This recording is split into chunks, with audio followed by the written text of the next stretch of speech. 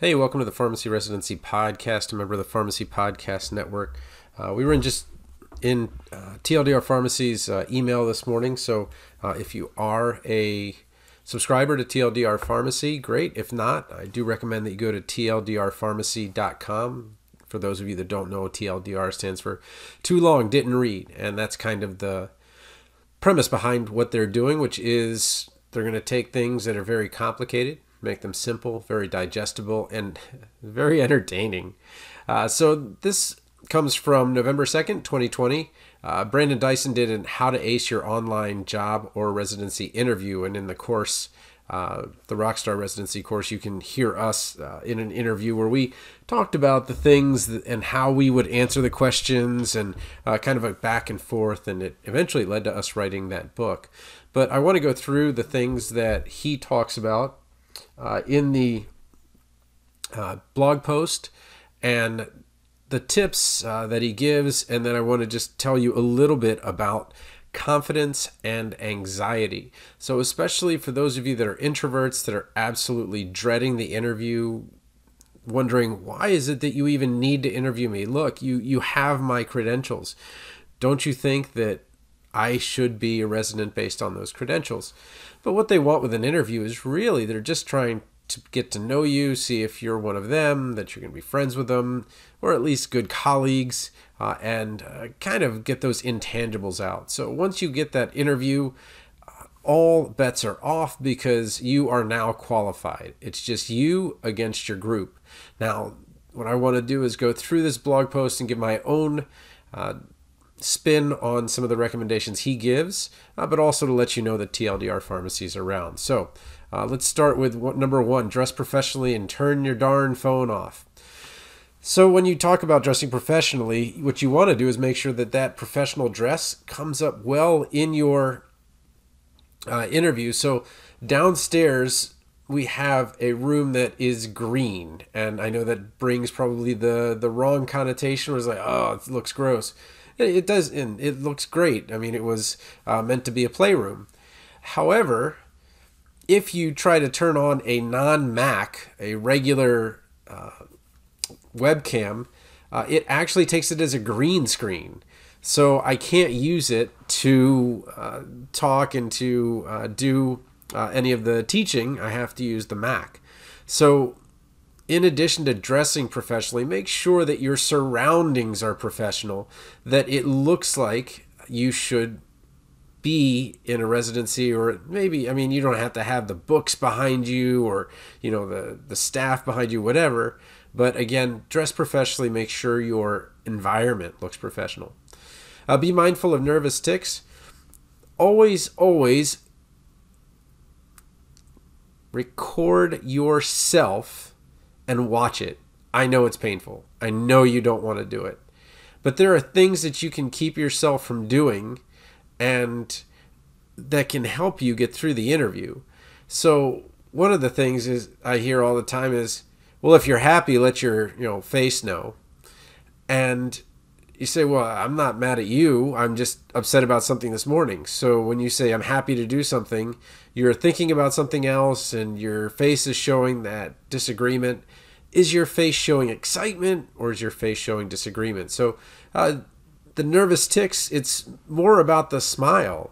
Are you excited? And are you finding the things that they're asking exciting to answer? And you've got a lot of energy in your voice and all of those things. Okay. Number three, test your internet connection. Can't stress this enough. I have two sets of backups. So if I can't use the Wi-Fi, then I will use the hardwired blue line. And if I can't use the blue line, I actually have a place that I can go and start the class. So I'm like, okay, 5 minutes, I'll be back. I've got another place. And so I don't let any class go by because of some internet connection in my own house. I make sure that I have someplace else just in case. Okay. He recommends a place like Speed Test to test your connection. Number four, find a good interview spot. So my place is actually really great for teaching if I'm in my basement while my children are not home. If they're home, however, The floor above me is the living room, which means that anytime they do a backflip, a cartwheel, or fall, or anything like that, it creates this sonic boom. Okay? However, if I go to the other part of the basement, it's actually pretty quiet. Now, I get a little more HVAC, that is, I hear the air conditioner turn on and off, but it's not those just jarring booms. My office at work is actually a very poor place for me to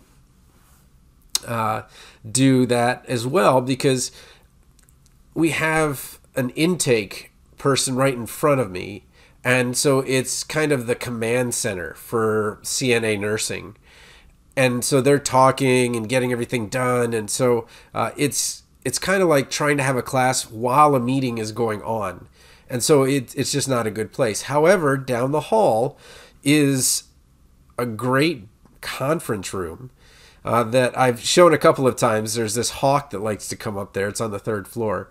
And that is a really nice quiet place. Now, I don't have 2 screens, but it's a great place if I want to go. So I usually actually go to work before people get there and after if I'm trying to record something. So finding a good interview spot ahead of time, making sure that that interview spot at the time you're going to do the interview is good. Use headphones or earbuds. It seems a little bit weird, and it seems like I'm going to look like I'm listening to something else while they're talking to me, but it's perfectly acceptable now to hear that. And he has a great picture of earbuds dangling versus the earbud tuck, where you actually tuck them into your shirt so it doesn't look so bad. And that takes the focus away. So one of the movies I remembered, gosh, it was just a little while ago that I saw it, and it says, why do you wear a bow tie? Well, rather than the attention going to my privates, I would prefer that it goes to my ears, or something to that effect. And so when you see kind of the way that the earbuds pulled together creates an arrow towards the bottom of the screen, your eye can't help but going to the bottom of the screen instead of to your face. However, if you tuck them in your shirt or your blouse or whatever, then you don't really see them at all, or you kind of get lost in them. Put your camera at eye level. So whether you have a large head, a small head, you can make it so that your head looks perfectly right. So you want to make sure that it looks like it's in the middle of the screen. So if you've ever taken a film class, it's a third, a third, a third. You want to be in the middle third this way, and this middle third that way. So again, it should be bullseye marks the spot, and then that background is phenomenal with all of those books. Okay, number 7, light yourself like you're in Hollywood. So lighting is huge. You don't need key lights, and I've taken film classes, and we've lit up the interviewer, and it takes a lot of work. But you can make sure that the lighting, wherever it is, comes in really well. And for example, my downstairs has excellent window, excellent lighting, but upstairs, it depends on where I am. It could be too bright, too dark, depends on the day. But make sure that you've tested the lighting to make sure it works well. Okay. Be familiar with the tools. So whether you're going to be using Zoom or WebEx, ask them which one they're going to use. That way you know ahead of time to make sure that your platform works. The other thing is number 9, which is prepare for technical glitches and failures. Don't freak out that you didn't get the interview. They've already got some makeup interviews set up. But what you want to do is show how calm under pressure you are. Say, oh man, it just this one didn't work out. I really do want to be part of your residency site. And you can kind of go on from there. Okay. So when we kind of talk about further advice, the one thing I want to tell you, especially if you're someone that's prone to anxiety, is that the advice to just calm down is terrible advice. The advice you want is that you should channel that energy into something. So what I prefer, and this is especially easy with the group interviews, is to listen to what the other people are saying and interject those things. Take the opportunity in the breaks to start thinking about, well, how do the answers that I'm going to put in match to them? So the most important thing that I think most people are going to get wrong, because in a 15-minute interview, you literally have between 1.5 and 2 minutes to make your point with 5 questions, is to attach whatever it is you want to say to what they offer. My strength is in hypertension clinic. I know that 2 of your sites are currently doing a project on hypertension clinic. My strength has to do with COVID immunizations. I understand that you guys are leading the way with not only COVID testing but COVID immunizations. Every time you say an answer, make sure that you bring it back to them. So, well, hopefully you got TLDR's email this morning. If not, certainly come by to residency.teachable.com. I'll put it up here real quick. Residency.teachable.com. And it's the Rockstar Residency Interview Prep Course.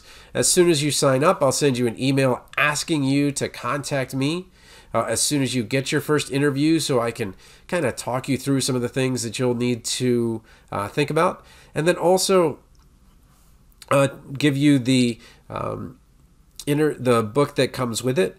So I will provide you with an e-book copy of our 100 Strong Residency Questions, Answers, and Rationales if you don't already have it. I'm happy to give that to you. And of course, if you don't interview and you don't match, no worries. Give your money back. I'm so confident that the advice that we've put together is going to help you and get you through there. But the other thing is that I don't want to take anything from someone if what I did didn't work, and confident in it. But anyway, all right. So questions, TonyThePharmacist@gmail.com.